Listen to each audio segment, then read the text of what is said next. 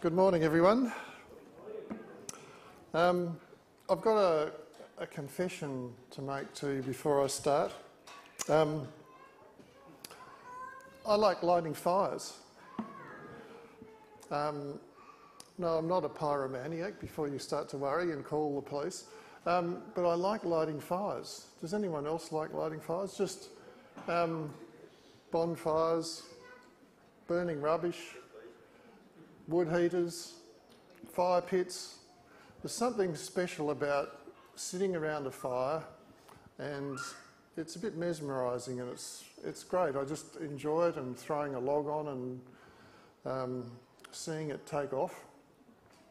So this morning, I believe He's wanting to spark something in you and in me today. I believe He's been speaking to the church about being more hungry and more thirsty for the things of God. And I think He's wanting to start a fire, either start a fire in you and me, or He's wanting to blow on the coals that are already there. He's wanting to add more timber to your fire so that you get hotter. He's wanting to fan that into an even hotter thing than you have now.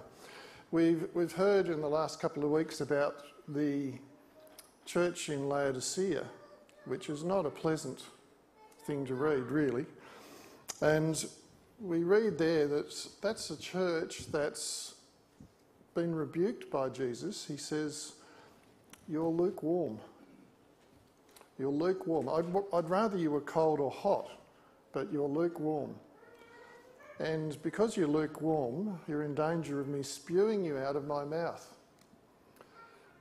This is Jesus speaking. That's not the kind of language you kind of expect to hear from Jesus. It's hard language. It's straight talk to a church. This is not to the lost. This is to a church. And it even goes on to say, "Behold, I stand at the door and knock," which quite often we use as an evangelistic message for people to give their lives to the Lord the first time. It's really, to do that, it's taking it out of context, because this is a message to a church that has shut Him out. He's outside the church, knocking to come back in because they've got lukewarm.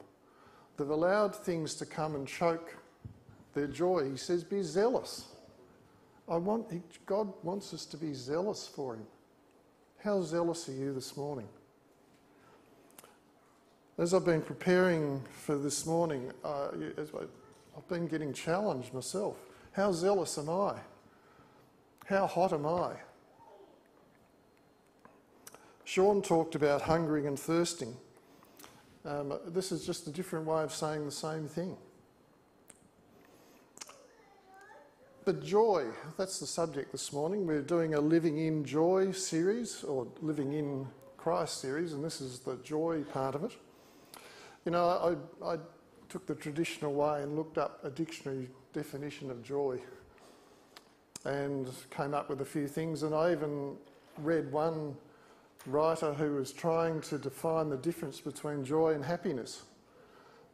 But I found them all pretty unsatisfactory, and they're really not what I'm concentrating on this morning, because they're worldly joys. They're worldly definitions. What I want to look into this morning is, what does the Bible say is joy? I mean, everyone in the world can know love, joy, peace, happiness at times, but what is the true source of biblical joy? Are we experiencing it? And if not, why not? Could and should we be experiencing more joy than we are? And where and when can we expect to experience joy? So I hope you see where I'm going with this bit of an introduction here to this message. My heart's desire this morning is for us to go on. Wherever you're at if you have yet to make a commitment to Christ, or whether you already have, God's got more for you. He's always got more for us. We never arrive in that sense this side of heaven. There's always more. And I believe he's wanting to take you this morning from where you are and quicken the fire in you. Increase the hunger for the things of God. Increase your thirst for him. That's my heart this morning. So that he will take you from where you are. Have I lost this? He'll take you from where you are, and that you might go deeper and you might fly higher, that you might mature, you might go on in your walk in him. So, I couldn't help but notice this a few weeks ago. Don't know if any of you get this or I'm the only one. It was in the Mercury, Body and Soul, which is a good omen of as to where it's going. But it says, the new science of happiness, 7 surprisingly simple ways to unlock lasting joy.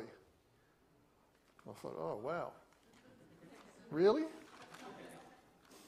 And the article was on research that was done by a team. It's meant to be the greatest, longest research project done on the secret to happiness.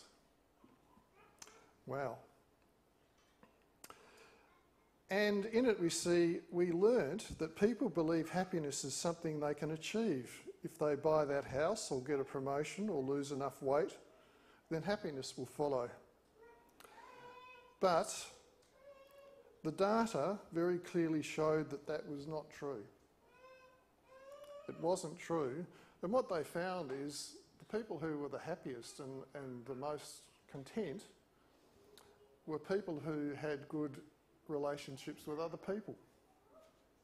And so the 7 things that they suggest are all to do with fostering a relationship with someone else, which is, that's okay.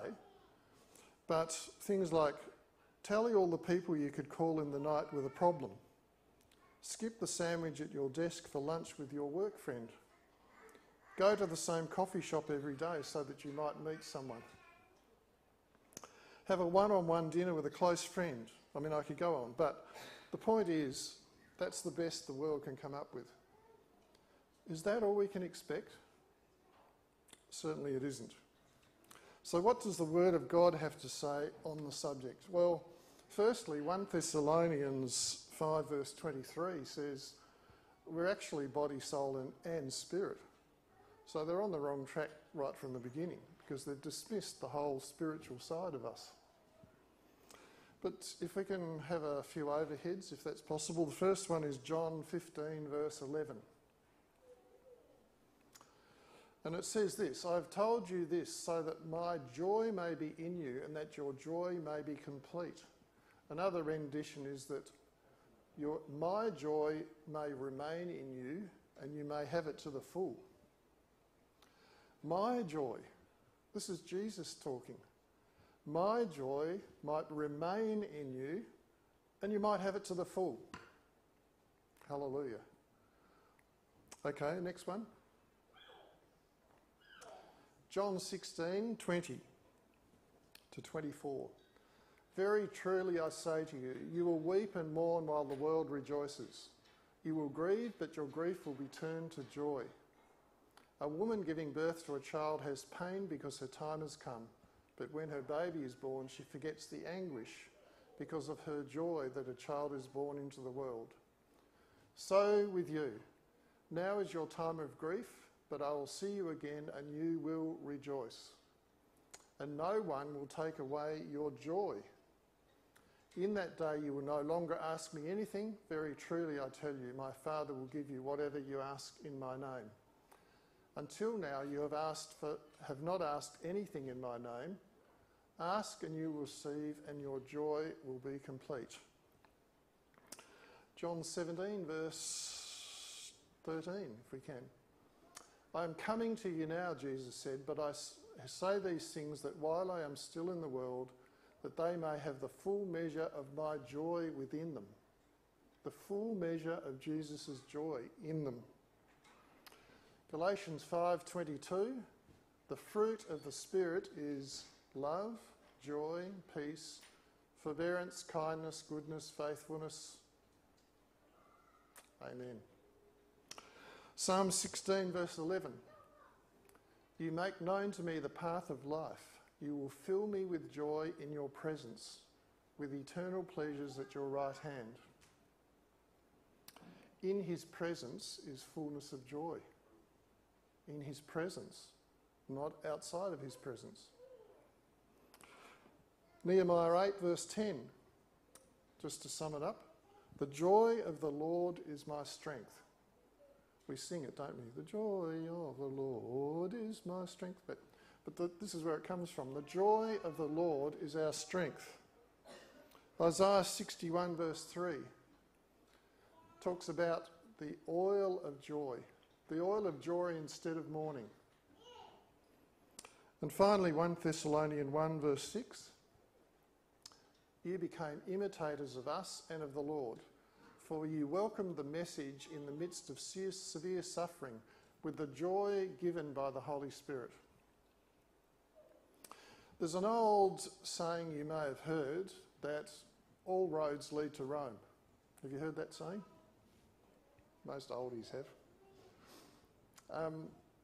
That came about because when the Roman Empire was ruling the world, basically, or that part of it, they were great road builders.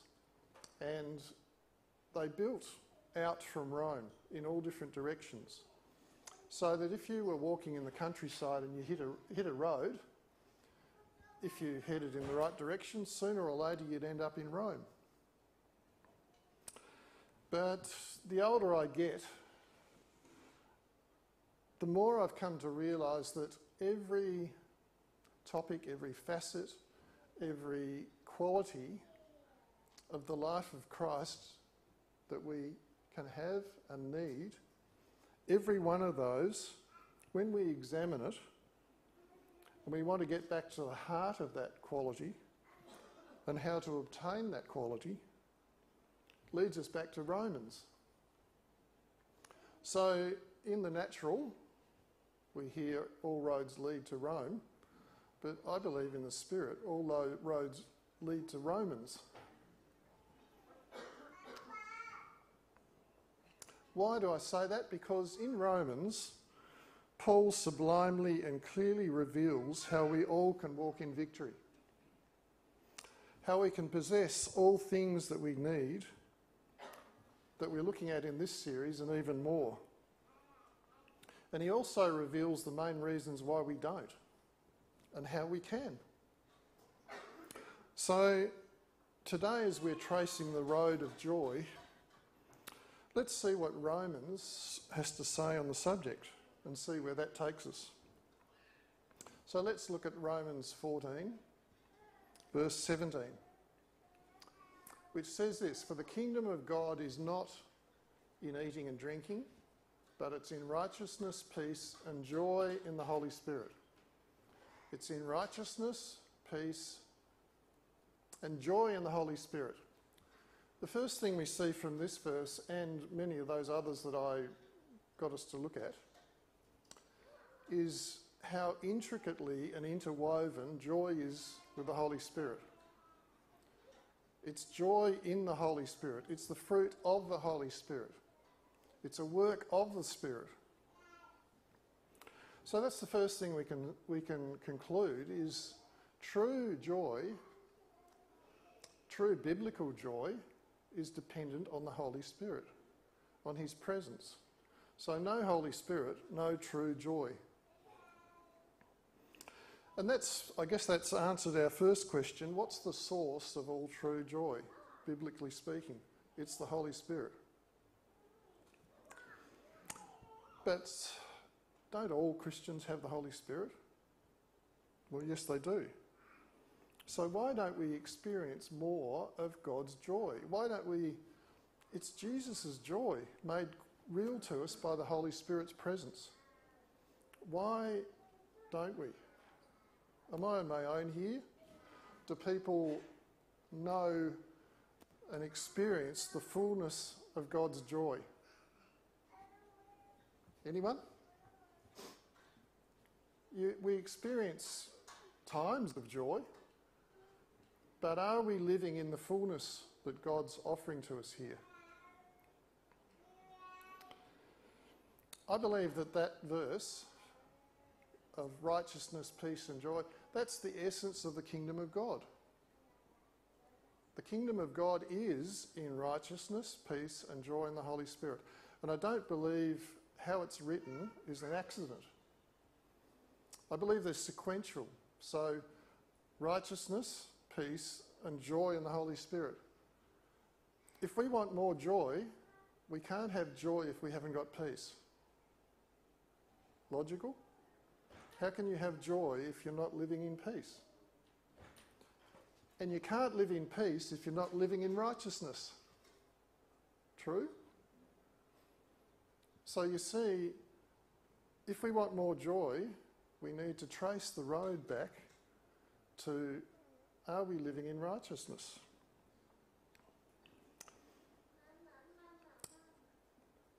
You've probably heard the phrase, there's no rest for the wicked.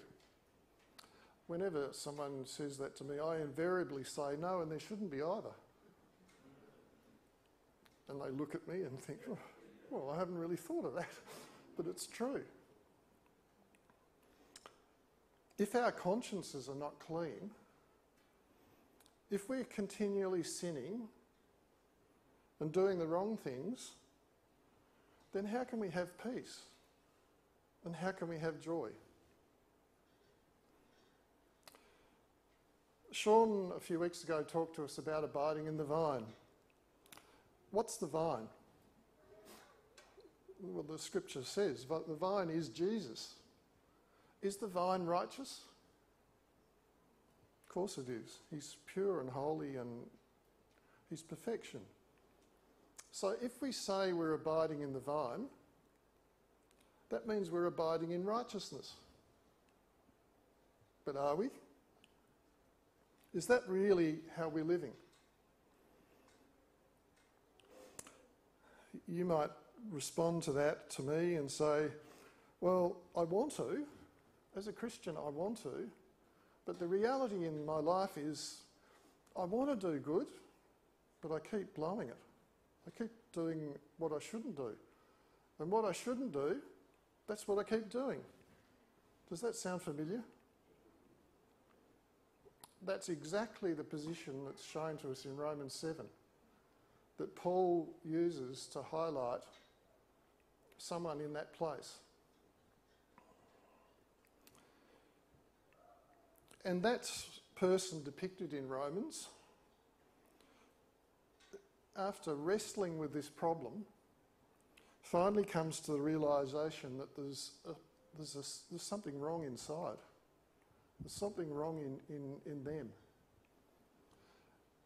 And they have a revelation that that problem is a sin principle that's at work in them still as a Christian.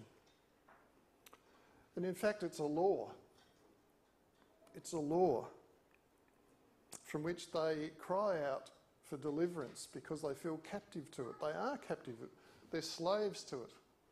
You know, we just heard in Romans 6 that was read out. We're slaves to something. What are we a slave to? Are we a slave to sin or are we a slave to righteousness? I want to suggest to you that we all live under law. Now you're going to say, oh, hang on, Rod. Woo, you're in error there. I'm not under law. I've been set free from the law. Well, no, you haven't. And yes, you have. There's two great laws that every one of us lives under. There's the law of sin and death, which is highlighted for us in Romans 7, and there's the law of the Spirit of life in Christ Jesus, which is highlighted for us in Romans 8. Where are you and where am I living? Where are we abiding? Romans 7 living results in guilt, being overcome, no power to stop sinning, being in bondage, being wretched, and continually having a war going on inside us. Romans 8 living results in overcoming and victory, peace, right living, freedom, and of course, joy. But how do we get from one law to the other? Because you can't live under both laws at the same time. You just cannot do it. It's impossible. Either one law is operating or the other law is operating. As Christians,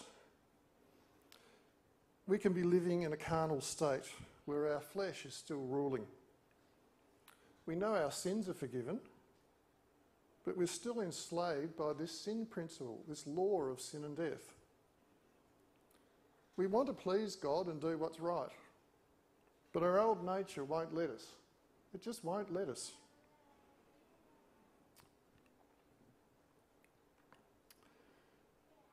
Does Jesus forgive all our sins and then leave us to battle continually with this enemy within? Is that the Christian life? I think subtly a lot of us think maybe it is. To gradually get victory bit by bit over the old nature. To gradually sanctify ourselves and improve this side of heaven. I would suggest to you that is no way in any sense the true gospel.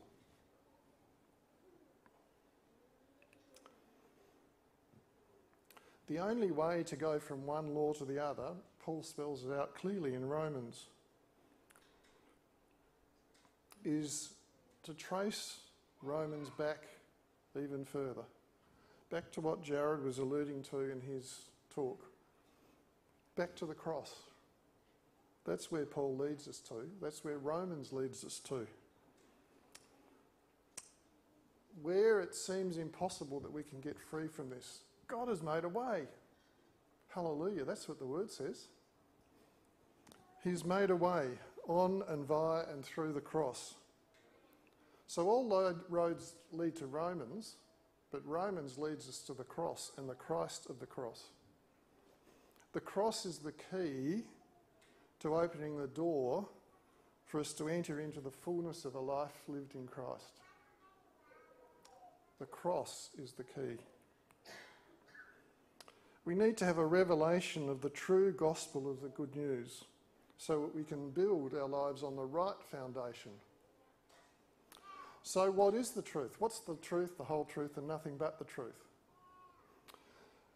Well, Jesus, I believe, wants us to know that when we believe and put our trust in him for salvation and forgiveness of our sins, when we were baptised into him and received the Holy Spirit, we were also baptised into his death.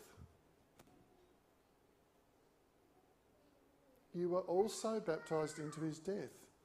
Jared said, we overcome by the blood of the Lamb and the word of our testimony, and he left out a verse. And, anyone? Love not your life unto death. Yep. We overcome by the blood of the Lamb, the word of our testimony, and we love our lives not unto the death. What death? It's not when we die and go to heaven. It's the death that Jesus died on the cross. That death. When he died, you died, Romans 6 tells us. We read it. We've been baptised into his death. We have. It's past tense. He's saying to us, this is the good news. So what's the real gospel message? Come to Jesus and have your sins forgiven. Yes. But come to me and die. Ooh. Don't know if I like that bit. Come to me and die? What are you saying? That's the only way we can be free from our old nature. That's the only way we can be transported from living under the dominion of the law of sin and death and start living under the law of the Spirit of life in Christ Jesus. It's to be dead. He doesn't come to improve us, our old man. The old man has to be crucified. Then we can start walking in newness of life. Then we can know the fruits of the Spirit. This is a radical gospel. A radical gospel. But it is the gospel. Oh, how the flesh hates to hear this. I tell you, the flesh hates this. The flesh wants to get religious. The flesh wants to do everything and anything but die. But die. I want to share a picture, an analogy. I want to give you a demonstration that helped me understand the truths of what I'm saying. And I've prepared a special overhead for you, which I hope will make things plain. They're looking at me blankly up the back, but for good reasons, because I haven't given them an overhead. Here's my overhead.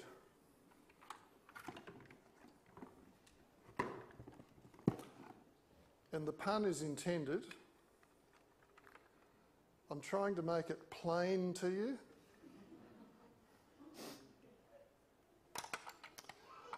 I want to demonstrate to you the difference between living under the law of sin and death and the law of Spirit of life in Christ Jesus. I'd like to suggest to you that the law of sin and death is it's exactly the same as the law of gravity. It's wanting to keep us earthbound, whereas God's wanting to keep us heaven-bound. And I would suggest to you this plane, when it's flying, is experiencing another law. It's the law of aerodynamics.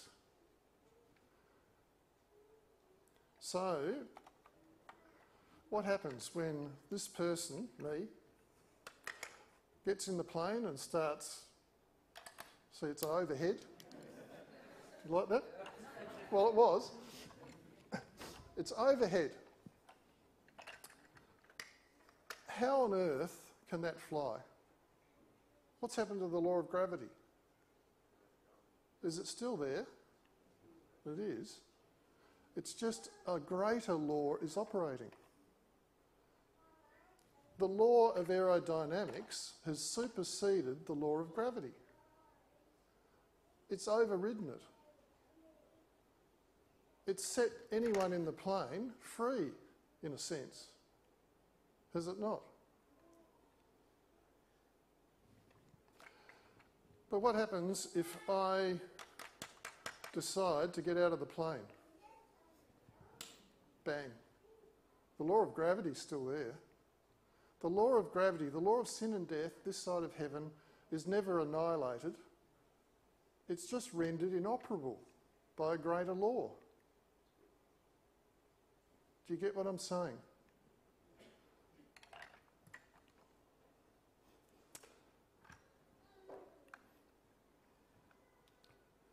If you like, this is the kingdom of God. Righteousness, peace and joy in the Holy Spirit. This, down here, is carnality. Living in the world and the flesh and the devil. It's the devil's kingdom. What are we doing living in there? But that's where a carnal Christian's living. Down here, not up here. But how do I get from here into here? That's the question. Well, what does the word say? There's only one way. One way. God's made a way, and in fact, He's already done it. Do you know that when you gave your heart to Christ, when you believed in Him, it's done. It's done. That's where you are. What are you doing living around? What am I doing living around down here? I don't have to. I can. I can choose to live like that. The only reason you stay in there is ignorance or unbelief. Either no one's ever told you that you can live up here because you didn't hear the gospel, full gospel, or you're choosing to. It's unbelief.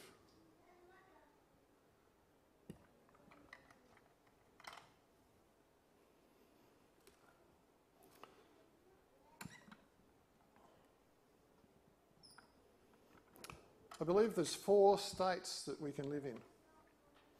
We can either, as I alluded to just then, this person can live in the world in ignorance. They don't know they need a saviour. They don't need Jesus at all. They're in ignorance. So that's the first state. The second state is this person can give their heart to the Lord. They can know their sins are forgiven. But they still live down there.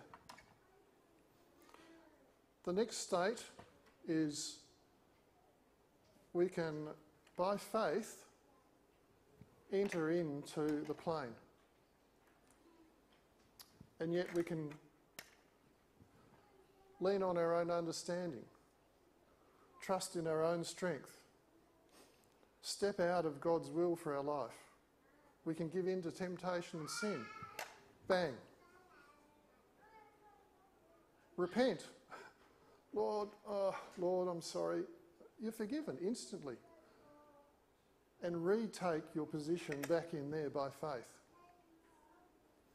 How many times can you do this?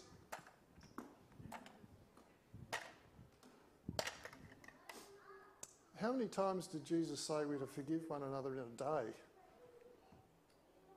The disciples said, 7. He said 70 times 7, or even more. You can't out-sin God's grace. You can't. God's grace is so much more than our sin. As long as we repent, and take our stand by faith. So that's the third state. The fourth state is suddenly it dawns on you, you don't have to get out of the plane. You don't have to get out of the plane. If you do, confess your sin and get back in the plane. But you don't have to leave the plane. You really don't. Praise God.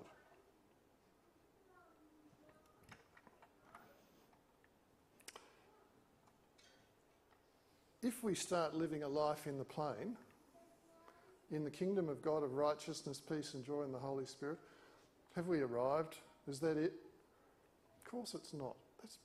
If in a very real sense, that's just a beginning. I've got in here 3 oranges from our tree at home. We've got an orange tree and they're all fruit. But I don't know if anyone wants to have a go at eating that one. Not very sweet, I don't reckon. That one's a bit better. And that one's kind of getting there. If you broke that open, it's quite edible. But are they perfect fruits yet? Of course they're not. So when we start living a life of victory in Christ, and the Holy Spirit starts to generate fruit in us, it's not going to be fully formed fruit. It might have to grow and have a few seasons. It might need some pruning for it to go from that to a proper orange, to get sweeter, to get juicier. You hear where I'm going? There's always more in Christ. If you're producing fruit, he wants you to produce more fruit. If you don't know him yet, he wants you to know him. If you've got lukewarm, he wants you to get hot. He wants us to have power over sin and temptation. Just an aside, temptation is not sin. Sometimes just because we're getting tempted doesn't mean it's sin. It's only when it's conceived in us. It's only when we entertain it that it becomes sin. We're always going to be tempted.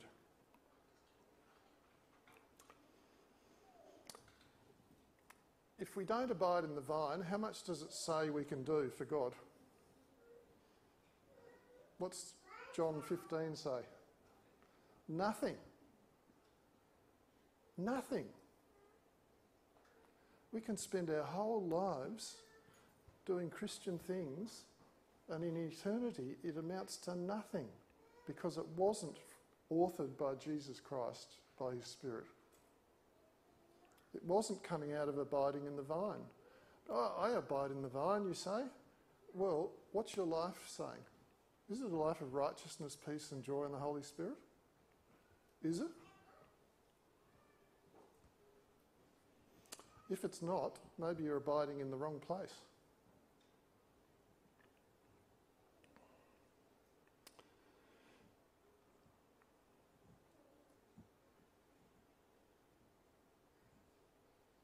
We need to agree on his verdict on our old natures, his judgment of our natures outside of him.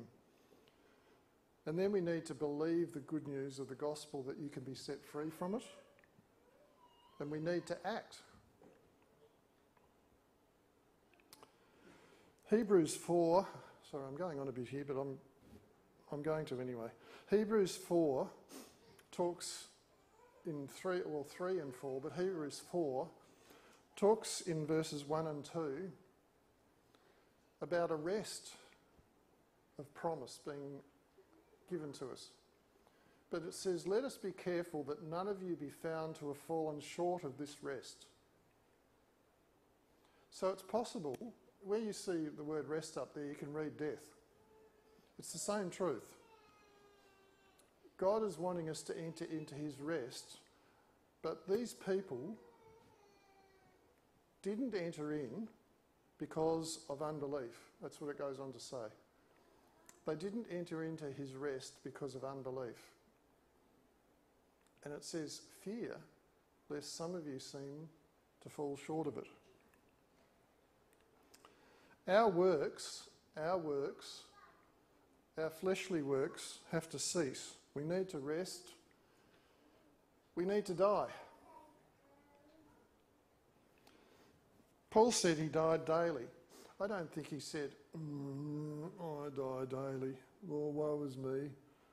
I reckon that was a rejoicing die. I reckon he said, praise God, I die daily. Hallelujah. So quickly, when and where can we experience this joy?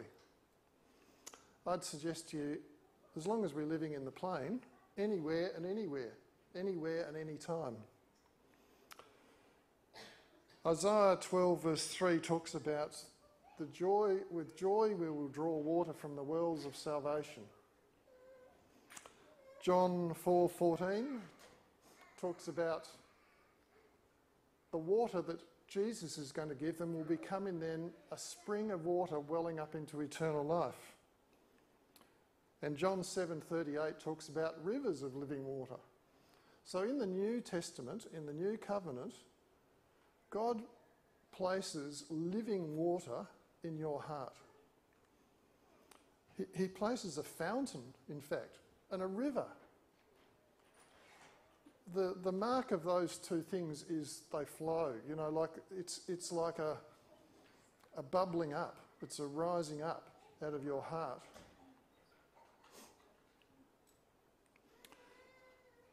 It's not trying to work something up in our own strength. It's not faking it till you make it. It's not struggling and striving to live the life that God wants you to live. If we're doing that, we're on the wrong track altogether. It's a life of flowing. Examples of when and where. Richard Wurmbrand, many of you have heard of him. He started the Voice of the Martyrs. He spent 14 years in prison for his faith. 3 years in solitary confinement. 3 years. I mean, he had a horrific time. He was tortured, he was starved, he got sick. But he experienced joy in the midst of that. How can he? How could he? Only by this. Paul and Silas in Acts chapter 16. At midnight, their feet were in stocks. Do you reckon the dungeon was warm and cosy? You know, a nice warm fire to sit by? It would have been cold and damp and miserable. What were they doing? Praising and worshipping. They had joy. Wow. Horatio Spafford, who wrote "It Is Well With My Soul," the old hymn, wrote that after he'd been told that his 4 daughters had been drowned, going over to America with his wife. She survived, but they were going over to listen to D.L. Moody preach because he was a friend of theirs. And he sat down and wrote, "It is well with my soul. Though Satan should buffet, though trials should come, it is well with my soul." How could he write that? So this joy is not dependent on outward circumstances. It's all to do with our inward joy in Christ. It's a fruit of the Spirit. About 5 weeks ago, Jude and I came down with COVID for the first time. And in the first early days, I was lying in bed feeling sorry for myself and feeling like, you know what? And this thought occurred to me, I'm going to preach on joy in a few weeks. Can I experience joy right now, the way I'm feeling? Anyway, I started to think, and my mind just went up to who my Heavenly Father is, who Jesus is, what's He done for me, my eternal salvation, my victory in Him. I just started to think on those things, and the rivers started to flow in me. The rivers started to run, and I started to praise and worship and sing and pray in tongues and woo. I had joy in the midst. My COVID didn't go away. So where and when? Anytime, anywhere, if we're walking in the Spirit. So this morning, has God sparked something in you? Has He revealed something in you that He wants to do? A need, a lack. He's saying, come on, my brothers and sisters, I've got more for you. I encourage you, don't be like that ad on TV. Have you seen the ad, which is, I think it's for an insurance company, and you're looking out over the countryside and all these little spot fires are popping up everywhere, and then suddenly all these water spouts come and put them out. Anyone else seen that? And so nothing happens. Don't be like that. Don't let the devil, the flesh and the world put out the sparks that God's igniting this morning. Believe what He's saying. Believe that when He died, you died. Oh, I don't know if I've got faith for that. Well, you can have. Faith can come. Faith comes by hearing, and hearing from the Word of God. When God gives us revelation, He gives us knowledge. And if we choose to believe, that's really all faith is, choosing to believe. If we choose to believe the Word, then we need to act on it. Because what do we hear in James? Faith without works is what? Dead. So revelation through the Word of God, through someone saying it, however God chooses to give you revelation of your need and of the truth, revelation won't do you any good on its own. I would also suggest to you that faith on its own won't do you any good either. You need revelation, you need faith, and there needs to be an outworking in your living. In your life, the reality of how you're living, you need to outwork it. So I encourage you, I exhort you, I appeal to you this morning, stay in the plane. Or if you get out of the plane, get back in the plane quickly. Repent. Abide in the plane, in the kingdom of God, which is in righteousness, peace and joy in the Holy Spirit. In Hebrews 3 and 4, 5 times it says, today, today, today, today, today, if you hear His voice. Don't harden your hearts against what He's saying. Don't allow that to go into unbelief. Today, respond to whatever He said to you. I encourage you this morning, respond.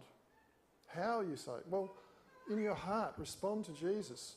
I'm going to be in the back room, and if any others want to come out the back afterwards, respond. If you'd like someone to pray with you, not for you, this is about you doing business with God yourself.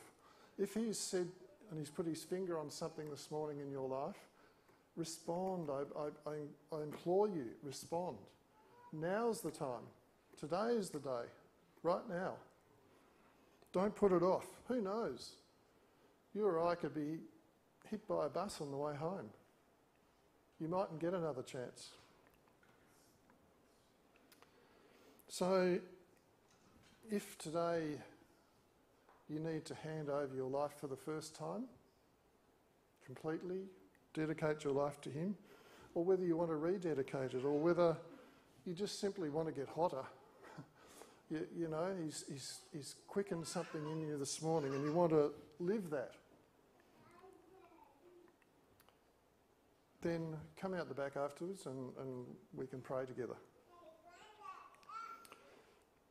Don't look at your failures. Don't look at your lacks. Don't look at your sins. Look to Jesus. And I'll finish with this. In James, again, it says, if anyone lacks wisdom, let him ask of God, who gives liberally and without finding fault, and it will be given to him. But let him ask in faith without doubting, for he who doubts will not receive anything from the Lord.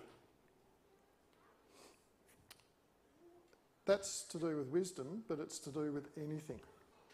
Anything that God's put on your heart. If you lack it, ask him. He gives liberally and without finding fault. Isn't that incredible? Like the father with the prodigal son, he didn't care about all the things, in a sense, that the son had been into. All he wanted was to have fellowship with him. What did he do? The son comes back, oh, I've done this, and the father says, listen, I'm just happy to have you back. Here, let me put a ring on your finger, a ring of sonship again, a ring of position in Christ. And let me get rid of all those filthy rags that you've got on and put on one of these robes that I've got, a robe of righteousness. Jesus won't look at your faults. He won't. He wants you to come to him. But ask in faith, not doubting, and then act on it. So I encourage you this morning, stay in the plain, walk in the Spirit, and you will be fruitful, and you will have joy. But more importantly, you'll be pleasing and glorifying your Heavenly Father, because that's really all that matters. Thank you.